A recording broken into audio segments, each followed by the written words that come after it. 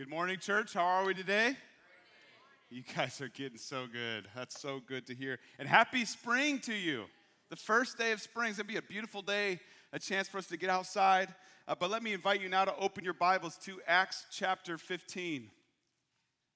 Did you know that 4 out of the top 10 highest grossing movies in the world are Avenger movies? Something to do with Marvel. The Avengers have captured the attention of people all around the world.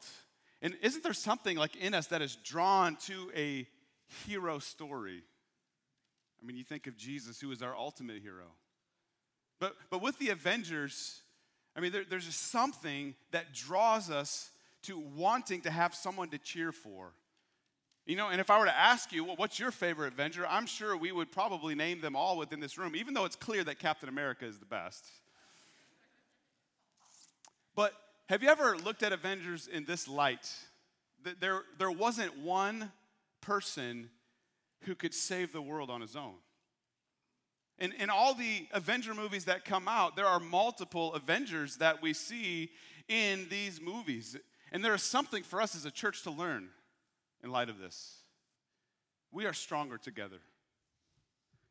We cannot glorify God and make disciples on our own.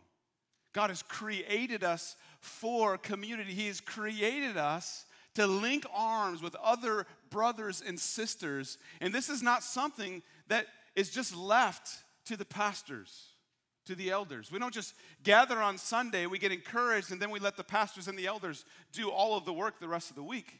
This is something where if we want to see God glorified, if we want to see people come to Christ, this is an effort that we all take part in. Because the truth is, the reality is in all of this, we are stronger together. Solo ministry is not going to cut it. Believing we don't need anyone else will leave us in a place of destruction. And we see here in Acts 15 that indeed we're stronger together. And so why don't you join with me as I read starting in verse 22 of chapter 15. Then it seemed good to the apostles and the elders with the whole church to choose men from among them and send them to Antioch with Paul and Barnabas. They sent Judas, called Barsabbas, and Silas, leading men among the brothers, with the following letter. The brothers, both the apostles and the elders, to the brothers who are of the Gentiles in Antioch and Syria and Cilicia, greetings.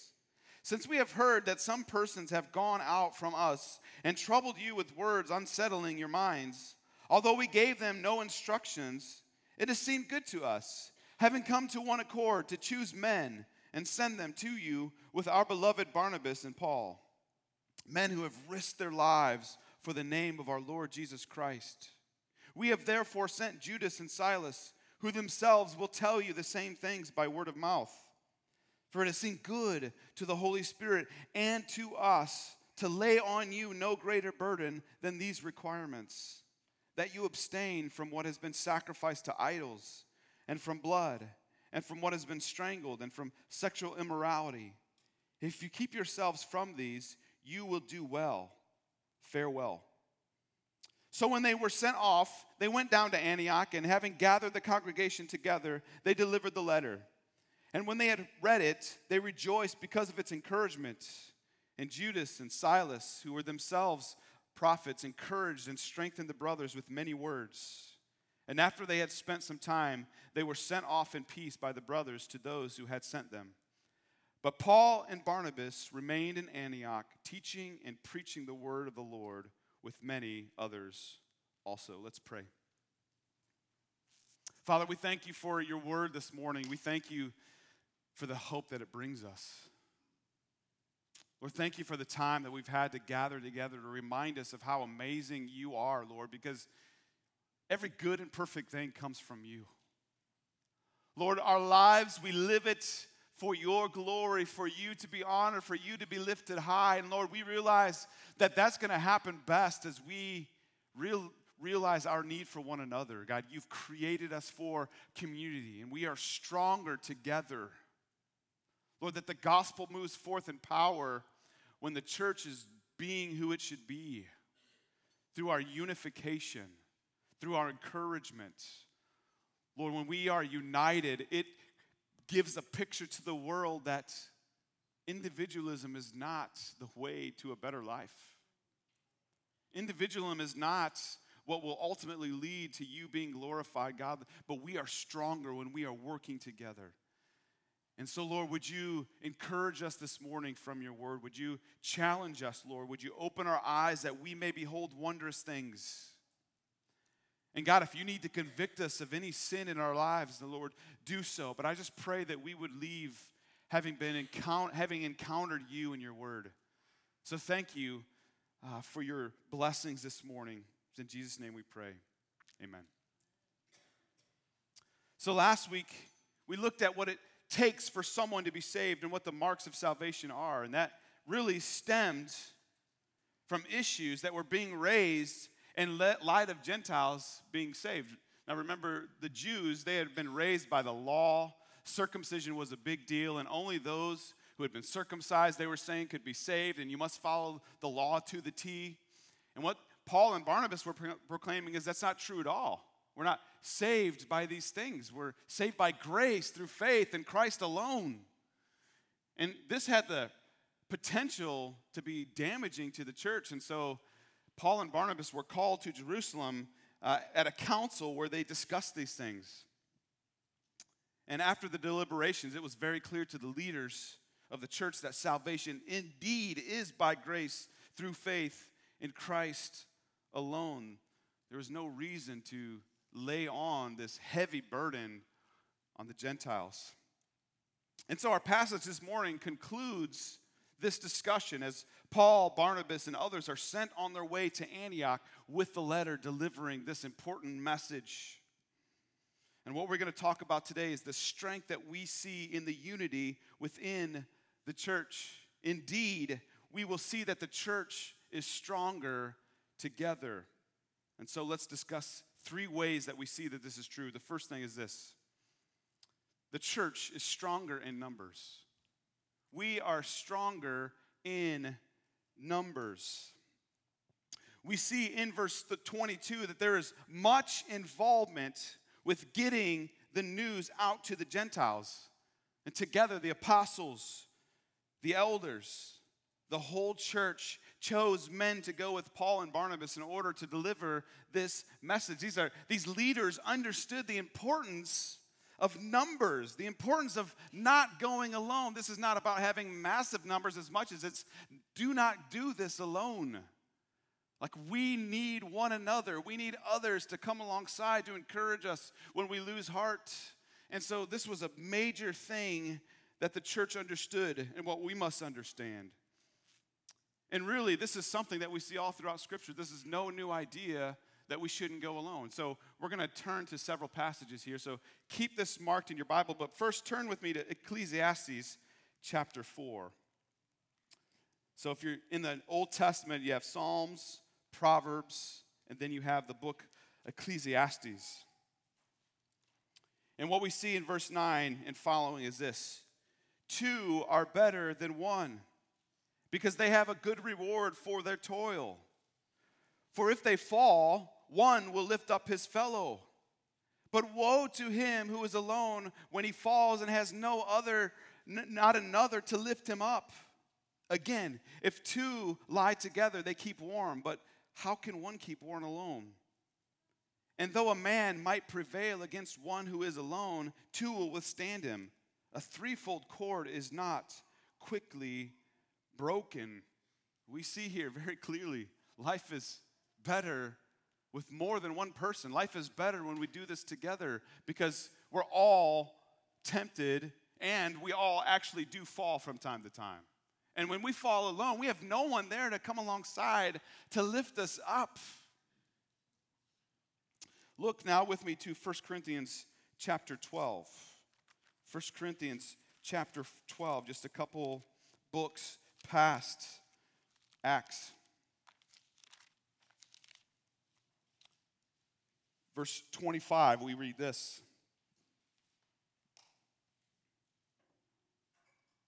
Actually, verse 24, the second part, it says, "But God has so composed the body, giving greater honor to the part that lacked it, that there may be no division in the body, but that the members may have the same care for one another. If one member suffers, all suffer together. If one member is honored, all rejoice together. Now you are the body of Christ and individually members of it." There's a sense as a church that when one member suffers, we suffer together. We come alongside others and encourage them. We all need this. And so let's just spend a couple minds. Let me point you to this. Just mark this in your notes there if you're taking notes. Matthew 18:20 reminds us that where 2 or 3 are gathered in my name, there I am among them. Think about that. Where 2 or more are gathered in the name of God, God is with us. I mean, do you believe right now that God is in our midst? I mean, think about that. Let that sink in for a minute. The creator of the universe, the Savior of the world is amongst us. And when we go about life in community like that, we find great hope trusting that God is with us in those moments. What a unique thing it is for the people of God to gather together. So how is it that we are stronger in numbers? Let's just spend a few minutes talking about that. A first thing you could write down is we pick each other up when we fall. Whether it be from sin or whether it just be from being in a place of despair, we all fall down from time to time. But if we are walking through life with others in Christ, we will have people to pick us up. I mean, there's nothing more lonely than to not let anybody in your life when you are in your darkest place. But man, does it do a number for us when we can share our burdens with those around us. If you are doing life alone, you are setting yourself up for some major trouble. And here's the problem. Too often we are so proud thinking, I'm strong enough, I'm tough enough. And I don't want to humble myself to the point where I want somebody else to understand that and think that somehow I need help. I want you to turn to the person next to you and say, you need help. Now go back to that same person and say, I do need help. We all need one another. We are all tempted to fall. We're all tempted to discouragement. We're all tempted to sin. And there's an opportunity for us as we gather to encourage one another. A second thing, we challenge one another. You know, one thing I found true in my life, in my walk with Christ, is that I need people to come alongside and challenge me in my walk with God. There are times when I find myself in a rut. It seems like these bad habits I just can't get out of the way, or maybe I'm starting to go sideways a bit. I'm starting to drift, and then somebody comes along and challenges me with something. Even this week, Aaron, our elder, just pointed out something that I had said that was, I didn't give enough context around what I had said. And it would lead people to think I meant something that I didn't mean. And what I found out when he talked to me is that there was this area where I was starting to drift and I was starting to get away from God and I was starting to go to things that I didn't need to spend my time going in. And so him coming to challenge me on that was a major blessing for me, because I realized, man, I need to stay on the gospel. I need to stay centered on God, and I'm going to these paths that aren't going to lead to a place that's going to build up others around us. We need people to challenge us because we don't always see when we are going astray, do we? We often see the best version of ourselves, and we need others to help us understand that that's not always the case. We don't always see clearly. And then lastly in this, we just do more together. God has uniquely gifted each of us in different ways. There are ways that I can encourage you. There are ways that you can encourage me. Everybody here has been, if you have repented of your sin and placed your faith in Christ, God has gifted you in such a way that you can serve the church. Each of us have different gifts here. Praise God, we're not all the same. Wouldn't life be boring if everybody was just like you? It'd be terrible. And if you have kids, you know this is true because you come across a child that is just like you, and what usually happens? It's like horns locking, right? So praise God that He has uniquely gifted us. We are able to serve one another because God has equipped us uniquely. We can do more together. And so just that brings us to the question, are you connected with other believers? Are you doing life with others who know you at a deeper level than anybody else? Are you known? Or do you try to protect yourself? You don't want to let anybody in because if you let anybody see how weak you are, then they might judge you, when Scripture already tells us that we're all weak. Scripture already says that we are, apart from Christ, dead. We have nothing to offer apart from Christ. The ground is level at the cross. Nobody comes having more to offer than anybody else. It's only by God's grace that we have anything to offer. And so Jesus didn't came to save those who have it all together. So why would He expect you to have it all together? Nobody here has it all together. Now turn to your neighbor and say, you don't have it all together.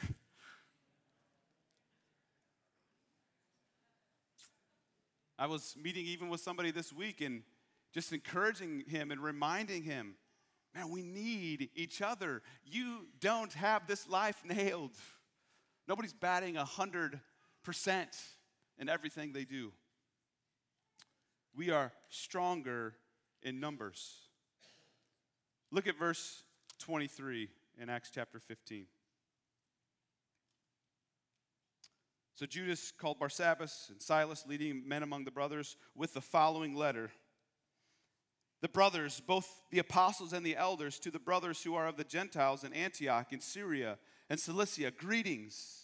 Since we have heard that some persons have gone out from us and troubled you with words, unsettling your minds, although we gave them no instructions, it has seemed good to us, having come to one accord, to choose men and send them to you with our beloved Barnabas and Paul, men who have risked their lives for the name of our Lord Jesus Christ. We have therefore sent Judas and Silas, who themselves will tell you the same things by word of mouth. For it has seemed good to the Holy Spirit and to us to lay on you no greater burden than these requirements, that you abstain from what has been sacrificed to idols, and from blood, and from what has been strangled, and from sexual immorality. If you keep yourselves from these, you will do well. Farewell. So the second way that we are stronger is this. We are stronger in unity. We are stronger in unity. So what we see here is the letter that is sent back to Antioch. Remember, this is where the Gentiles are being told different things. And so this is the letter being delivered to them in light of the conclusions in regards to salvation. And within this decision, there is great unity. Verse 25 speaks of the fact that they came together on one accord. And because of the trouble that the Christians had faced that unsettled the minds of these young believers, it was all the more important that multiple brothers went to encourage these Christians. And wouldn't you say that doctrine and theology have the potential to threaten the unity of the church? Would you not say that it matters how we interpret Scripture, how we understand it? That's why when we go through membership, we have you agree with the doctrine of the church. Make sure you were in agreement with what it says. It's important for you to find a church that you can back what their core values are. Now, it's not the sense that we have 100% agreement on absolutely everything the church says they believe, but there must be agreement on the essentials. And what we see here in this scripture is the importance of understanding the essentials of salvation. We are saved by grace alone, through faith alone, in Christ alone. There is no other way into salvation except through Jesus. Jesus said, I am the way. He didn't say, I am a way. I am the way, the truth, the life. No one comes to the Father except through me. There is no way that we can compromise this truth. If you are here thinking that somehow your good works, and you stand on that it's my good works, along with those things that makes me saved, you're probably going to find yourself disagreeing with a lot of what we have to say. But this is foundational to our church. Because if we think somehow we contribute to our salvation, then why did Jesus need to die in the first place? It matters that we are unified on the essential truths. The problem is sometimes we get those mixed up, don't we? Sometimes non-essential things become essential things, and that can screw us up real quickly. I always loved what one of my former pastors said, a church that I attended. He said, in the essentials, unity; in the non-essentials, liberty; and in all things, charity. I think that's a good practice for us. We have to be unified in the essential things.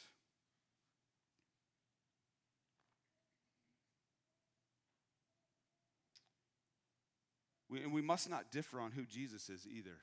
There are some who would say that Jesus was a good man. There were some that would say Jesus was a good teacher, but he wasn't God. Now, if you think that, then you might as well throw all of the Old Testament out, because all throughout the scriptures, Jesus doesn't say that he was just a good man. He, as already said he is the way, the truth, the life. In John 1:1, we say, in the beginning was the Word, and the Word was with God, and the Word was what? God. Jesus was fully God and fully man. Jesus didn't come and live a good life, and God took notice and said, hey, you know what? Because you've lived such a good life, therefore, I'm going to make you part of the Trinity. Now, Jesus was there in the beginning. Jesus is fully God and fully man. Is that something that we can comprehend with our human minds? No. But here's the thing. If we could comprehend fully who God is with our minds, do you think God would be God any longer? His ways are not our ways. His thoughts are far above ours. We must understand who Jesus is. He is fully God and fully man. This is critical to the unity of our church. And the more we are unified, the stronger we will be. How do churches find themselves in church splits? It's when there's disunity within. All throughout the book here, also of Acts, we have seen great unity even in the midst of suffering. And in verse 26, we see that these men who were together delivering this letter risked their lives for the name of Christ. There is something about unity when it comes to when we suffer together, isn't there? Nothing brings us together when somebody is able to lay a burden down and we are able to come around and encourage them. Or when somebody is being attacked by the world and we're able to encourage our brothers and sisters to keep at it. When we hear of our brothers and sisters who are suffering for their faith around the world, that's encouraging to us. That brings us together. Suffering has this way of drawing us near to one another. It's usually not in times of prosperity, times of great study of the Word of God, although certainly those things contribute. It's often in times of suffering that I find the greatest opportunity for unity, which is all the more reason why we need to humble ourselves when we're in a mess, because it rallies the troops and it actually gets us outside of ourselves. When we bring our burdens to others, when we ask for help, it rallies those around us, because we're all tempted to just look inward, aren't we? But when somebody presents a burden, that actually gives the church an opportunity to get their eyes off themselves onto other people.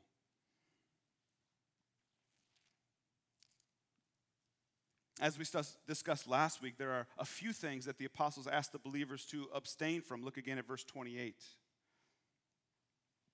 For it seemed good to the Holy Spirit and to us to lay on you no greater burden than these requirements, that you abstain from what has been sacrificed to idols, and from blood, and from what has been strangled, and from sexual immorality. If you keep yourselves from these, you will do well. Now, as we talked last week, these aren't things that would make them saved. They didn't get saved by abstaining from these things, but they would help promote unity. As we talked about, the Jews were forbidden to eat meat that was sacrificed to idols. But the Gentiles, they had no conviction of this. Many of them had no form of worship, and so to purchase this meat that was sacrificed to idols was just no big deal. It was just another meal. But if you were to be a Gentile, have this meal prepared, invite some Jewish brothers and sisters in Christ over, you would be searing their conscience. You see, sometimes for the sake of unity, we need to understand that there are things that we should give up amongst our brothers and sisters in order to promote unity. Things that you might have the freedom in Christ to take part in, but for the sake of the gospel, for the sake of the unity of the church, we choose to give up these things. Sometimes in order to be unified, we choose to die to ourselves in order to bless others. But what is it that kept them pursuing unity? What held them together through all of the suffering that they had gone through the chaos that they have experienced around them? In the world that we live in today, that can be obsessed with individualism, where it's easy to just leave a church when someone offends you. What actually holds a church together? What keeps us unified? Because we're all still sinners. Sadly, we all still sin against each other. I hope we don't mean it, we don't plan it out, but it still happens. So what kept them unified? What keeps us unified? Is it not through the topic that's being discussed here about salvation? It's about living a gospel-centered life. They understood who they were apart from Christ. They were able to see clearly their sin and understand that it was only by the mercy of God that they found salvation. It wasn't through observing the law. It wasn't through circumcision. It wasn't from being a good person. It was only because of the death and resurrection of Jesus Christ. And the reason why that promotes unity is because we understand that we have been forgiven, not by anything that we have done. And here's the reality that we all need to come to grips with. There is no sin committed against you that is worse than your sin committed against the Father. Do you believe that's true? Our sin was against Almighty God, perfect, holy, righteous. And yet in His mercy, He sent His Son, Jesus, who lived an absolutely perfect life. And then while He was on the cross, God poured out all of His wrath to pay for the price of every sin of every person that would ever believe. It was our sin, it was your sin that killed the perfect Savior. And so when our brothers and sisters, when our spouses, when our family sins against us, it's not as bad as our sin against Christ. And what did Christ do for us? Forgave us. I love it, the story when the disciples go to Jesus, and I think it's Peter. He says, how many times should I forgive? And there's like this boastfulness in it, like perhaps 7? I mean, I'm willing to forgive 7 times. What do you think, Jesus? Did Jesus say, yeah, that's a good number? Is that what He said? Now, how about 70 times 7? This is not a mathematical equation, so those of you who hate math, you don't have to do the numbers and calculate how many times you forgive. The point of that story is that don't keep track of forgiving. If somebody repents to you, then you forgive. And if they sin against you again and repent, then forgive. Why? Because I've forgiven you. How can we have unity in the church? It's understanding first and foremost our sin, my sin against Jesus, and realizing the fact that that sin has been paid for. So who am I to hold my sin against a brother or sister, my wife, my kids? That's what promotes unity. That's what kept the church unified, is because they were amazed at God's grace in their life. Are you amazed at God's grace in your life? Are you living a gospel-centered life? Quick to forgive. Quick to make things right. Slow to just be irritated. Slow to be easily offended. When we start putting the gospel at the center of our lives, we will begin to see unity take form, because we understand that we still sin. We read a couple weeks ago in Romans where Paul is wrestling through, like, wretched man that I am. I do what I don't want to do. And the very things that I want to do, I don't. Who will save me from this wretched state that I'm in? Jesus Christ, thanks be to God. That has to be what comes before us every day. That's why we need to preach the gospel to ourselves every day, because every day we forget, don't we? Every day we are tempted to forget. We are stronger in unity. Look at verse 30. So when they were sent off, they went down to Antioch, and having gathered the congregation together, they delivered the letter. And when they had read it, they rejoiced because of its encouragement. And Judas and Silas, who were themselves prophets, encouraged and strengthened the brothers with many words. And after they had spent some time, they were sent off in peace by the brothers to those who had sent them. But Paul and Barnabas remained in Antioch, teaching and preaching the word of the Lord with many others also. Here's the last way that we see that we're stronger. We are stronger in encouragement. We are stronger in encouragement. As you can imagine, the letter brought great encouragement to the church in Antioch here. There was no need to add anything to their salvation. Everything that Paul and Barnabas had preached them is true. We're saved by grace through faith in Christ alone, not all of these other things that we have to follow. And there really is no greater joy than to know salvation is a gift from God. When the believers encourage one another, the church grows stronger. And how did the believers encourage one another? With the truth. They didn't give the people man's wisdom. They didn't try to compare their lives to others. Hey, at least your life isn't as bad as so-and-so down the street. They pointed them to the truth of salvation. And when we receive God's word, we receive great encouragement. As I have grown as a believer in Christ, it is evident that there is one thing that brings lasting encouragement. It's God's everlasting word.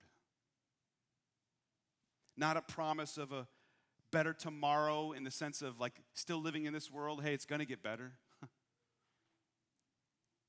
It's not in the sense that, hey, you know what? Most people recover from this. The greatest joys have been from the promises of Scripture. Here's the simple reason why. Scripture has stood the test of time. We've had it for thousands of years, and here the Bible still reigns. For thousands of years, people have tried to burn Bibles. They've tried to get rid of it, but here it still stands because God's in control. And because God knows the life that comes from Scripture. I want to have you turn with me to 2 Timothy chapter 3. We're going to see here just how great an encouragement God's word is to us. We desperately need us, and we should praise God every day that He has given us this amazing gift.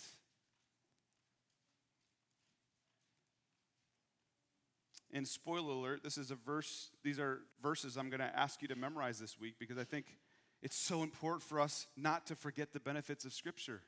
It's not just a law of rules, but it actually brings life to us. 2 Timothy 3:16 and 17. If you're one that likes to underline, I encourage you, underline verses 16 and 17 there. It says this, all Scripture is breathed out by God and profitable for teaching, for reproof, for correction, and for training in righteousness, that the man of God may be complete, equipped for every good work.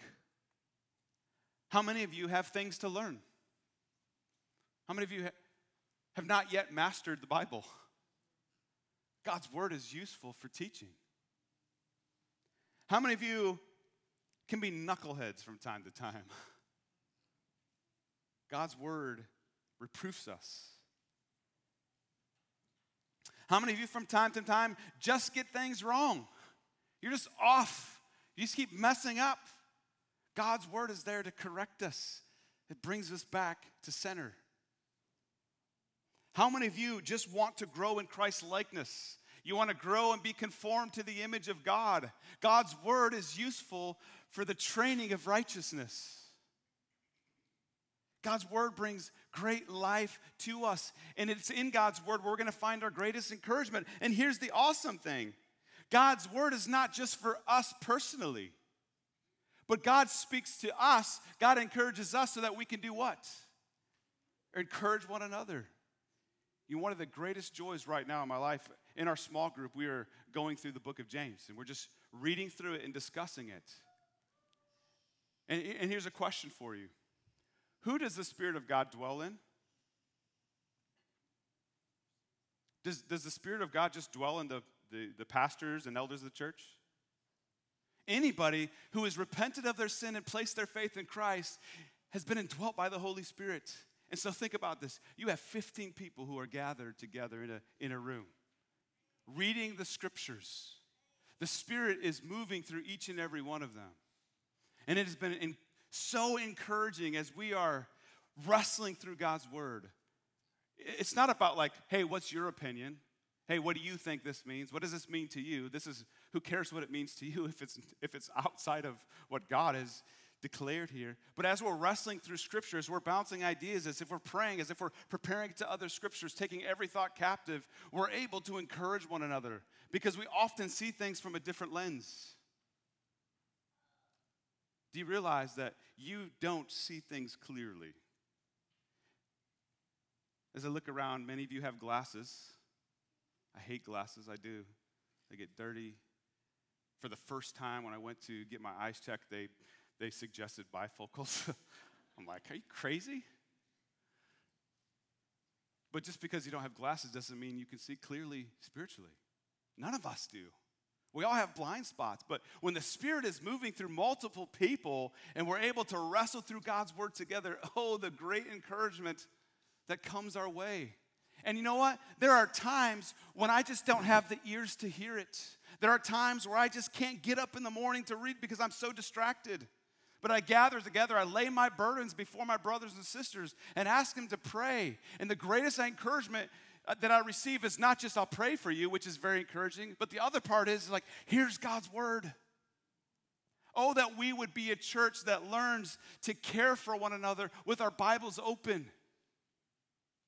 You need God's word for you, but God also wants you to use his word to encourage others.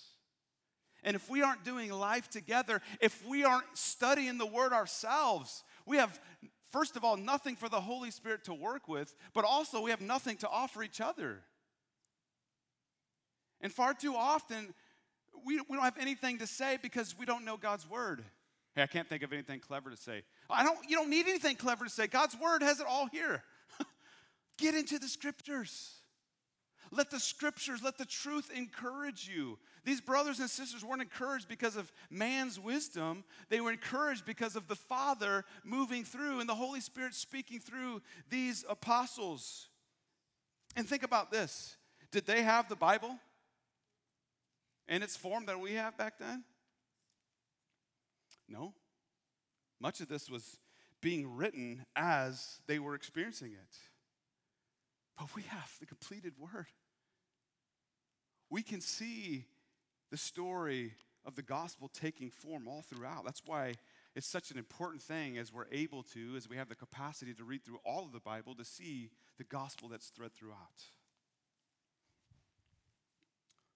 Are you someone who is an encourager?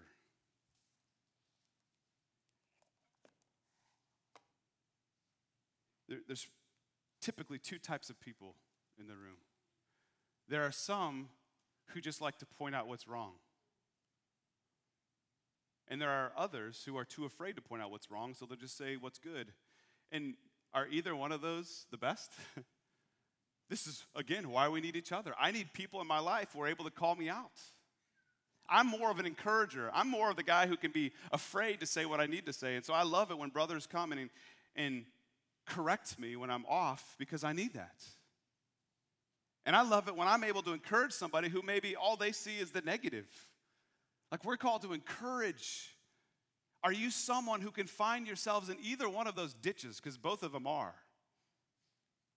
Encouragement is not just, you're awesome. Encouragement is also, brother, sister, I see you veering.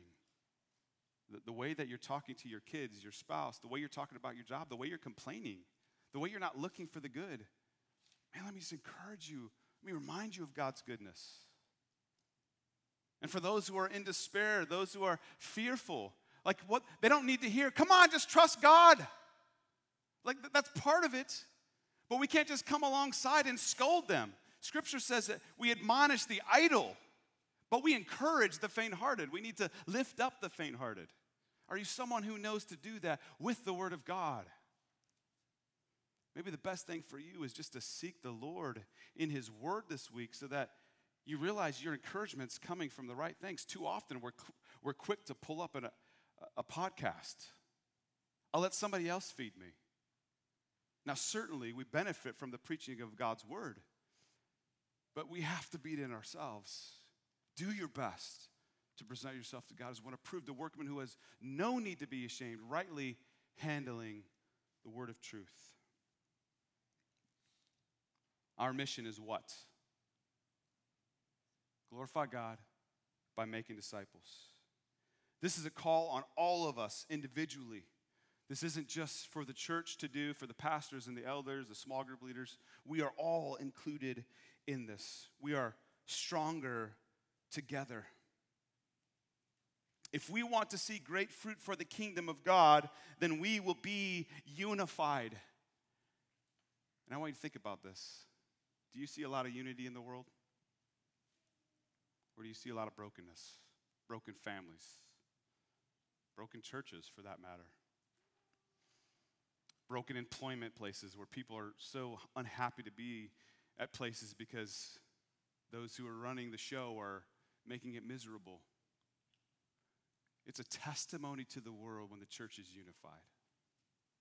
Not perfect, not always getting along, like not always just agreeing with whatever the pastor says, but we're engaging with one another. When we're offended, we're going and we're seeking reconciliation. When we're bothered by something that somebody says, we're willing to say, hey, can you give me some clarity on that? Man, when we live that way, when we learn to forgive, we learn to lean in instead of just bolting, that is a testimony of the gospel of Jesus Christ, who has reconciled broken people who are separated from God, but by His grace, through the gospel, He unifies us with the Father. So as we close, let me leave you with a few action steps that you could put into practice this morning. First of all, let me encourage you, as we mentioned already, memorize 2 Timothy 3:16 and 17. God's word says, I've hidden your word in my heart that what? I might not sin against you. Spend some time reading through Ephesians 4:1 through 16. This is such a rich passage. The first part of Ephesians speaks all about who we are in Christ. And then if the rest of Ephesians just speaks about what we are to do in light of that reality. Let me just read some of this to help encourage you. I, therefore, a prisoner for the Lord, urge you to walk in a manner worthy of the calling to which you have been called, with all humility and gentleness, with patience, bearing with one another in love, eager to maintain the unity of the Spirit. You see the eagerness there? There's an eager, I know there's something between us. There's a wall. It doesn't feel good. I feel awkward, but you know what? I'm going to lean into this because I want unity for the glory of God. Verse 4, there's one body and one Spirit, just as you were called to the one hope that belongs to your call. One Lord, one faith, one baptism, one God and Father of all, who is over all and through all and in all. But grace was given to each of us according to the measure of Christ's gift. We're unified through Christ's gift, aren't we? Encourage you to spend some time dwelling further into that. Number 3 there, view others through a gospel lens. View others through a gospel lens. What does that mean? We spent a lot of time just talking about it. What has Christ done for you? He's forgiven you. of your sin? How many of you are worthy of your forgiveness? Our sin is against a perfect, holy God. The sins against us are sins against an imperfect person. Our sin is far worse against God than anybody's sins against us. And Christ forgave us, so therefore we can forgive others. Are we ready to offer that forgiveness? And let's remember that forgiveness is not just acting like nothing happened, but it's rather a protection for you, that you don't allow bitterness to reign in your hearts. View others through a gospel lens. And then lastly, who can you encourage this week? Who can you lift up? Maybe it's a letter that you need to write to somebody just to let them know you're praying for them.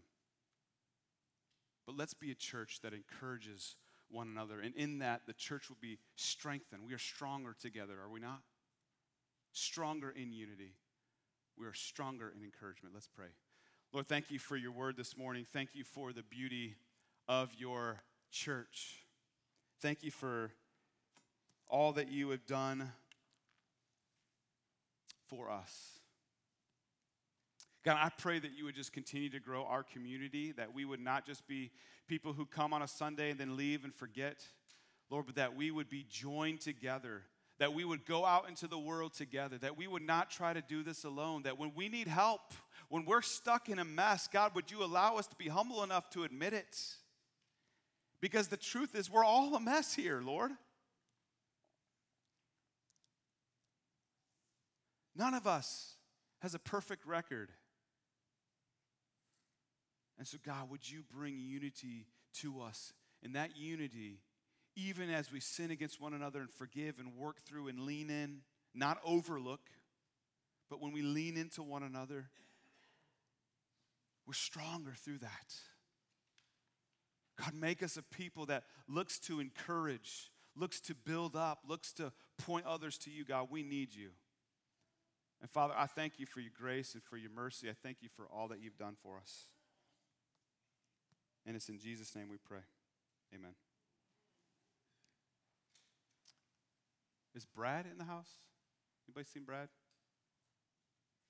All right. Well, we won't do that. Well, we'd love for you to stick around here. We're going to have donuts here in about 5 to 10 minutes. And so we're going to be clearing those back 2 or 3 rows. So if you're in those rows, we won't be mean to kick you out. We're just trying to set up for that. So hang around. Find somebody that you don't know. Introduce yourself. And then let's just join in time of fellowship here for the next several minutes.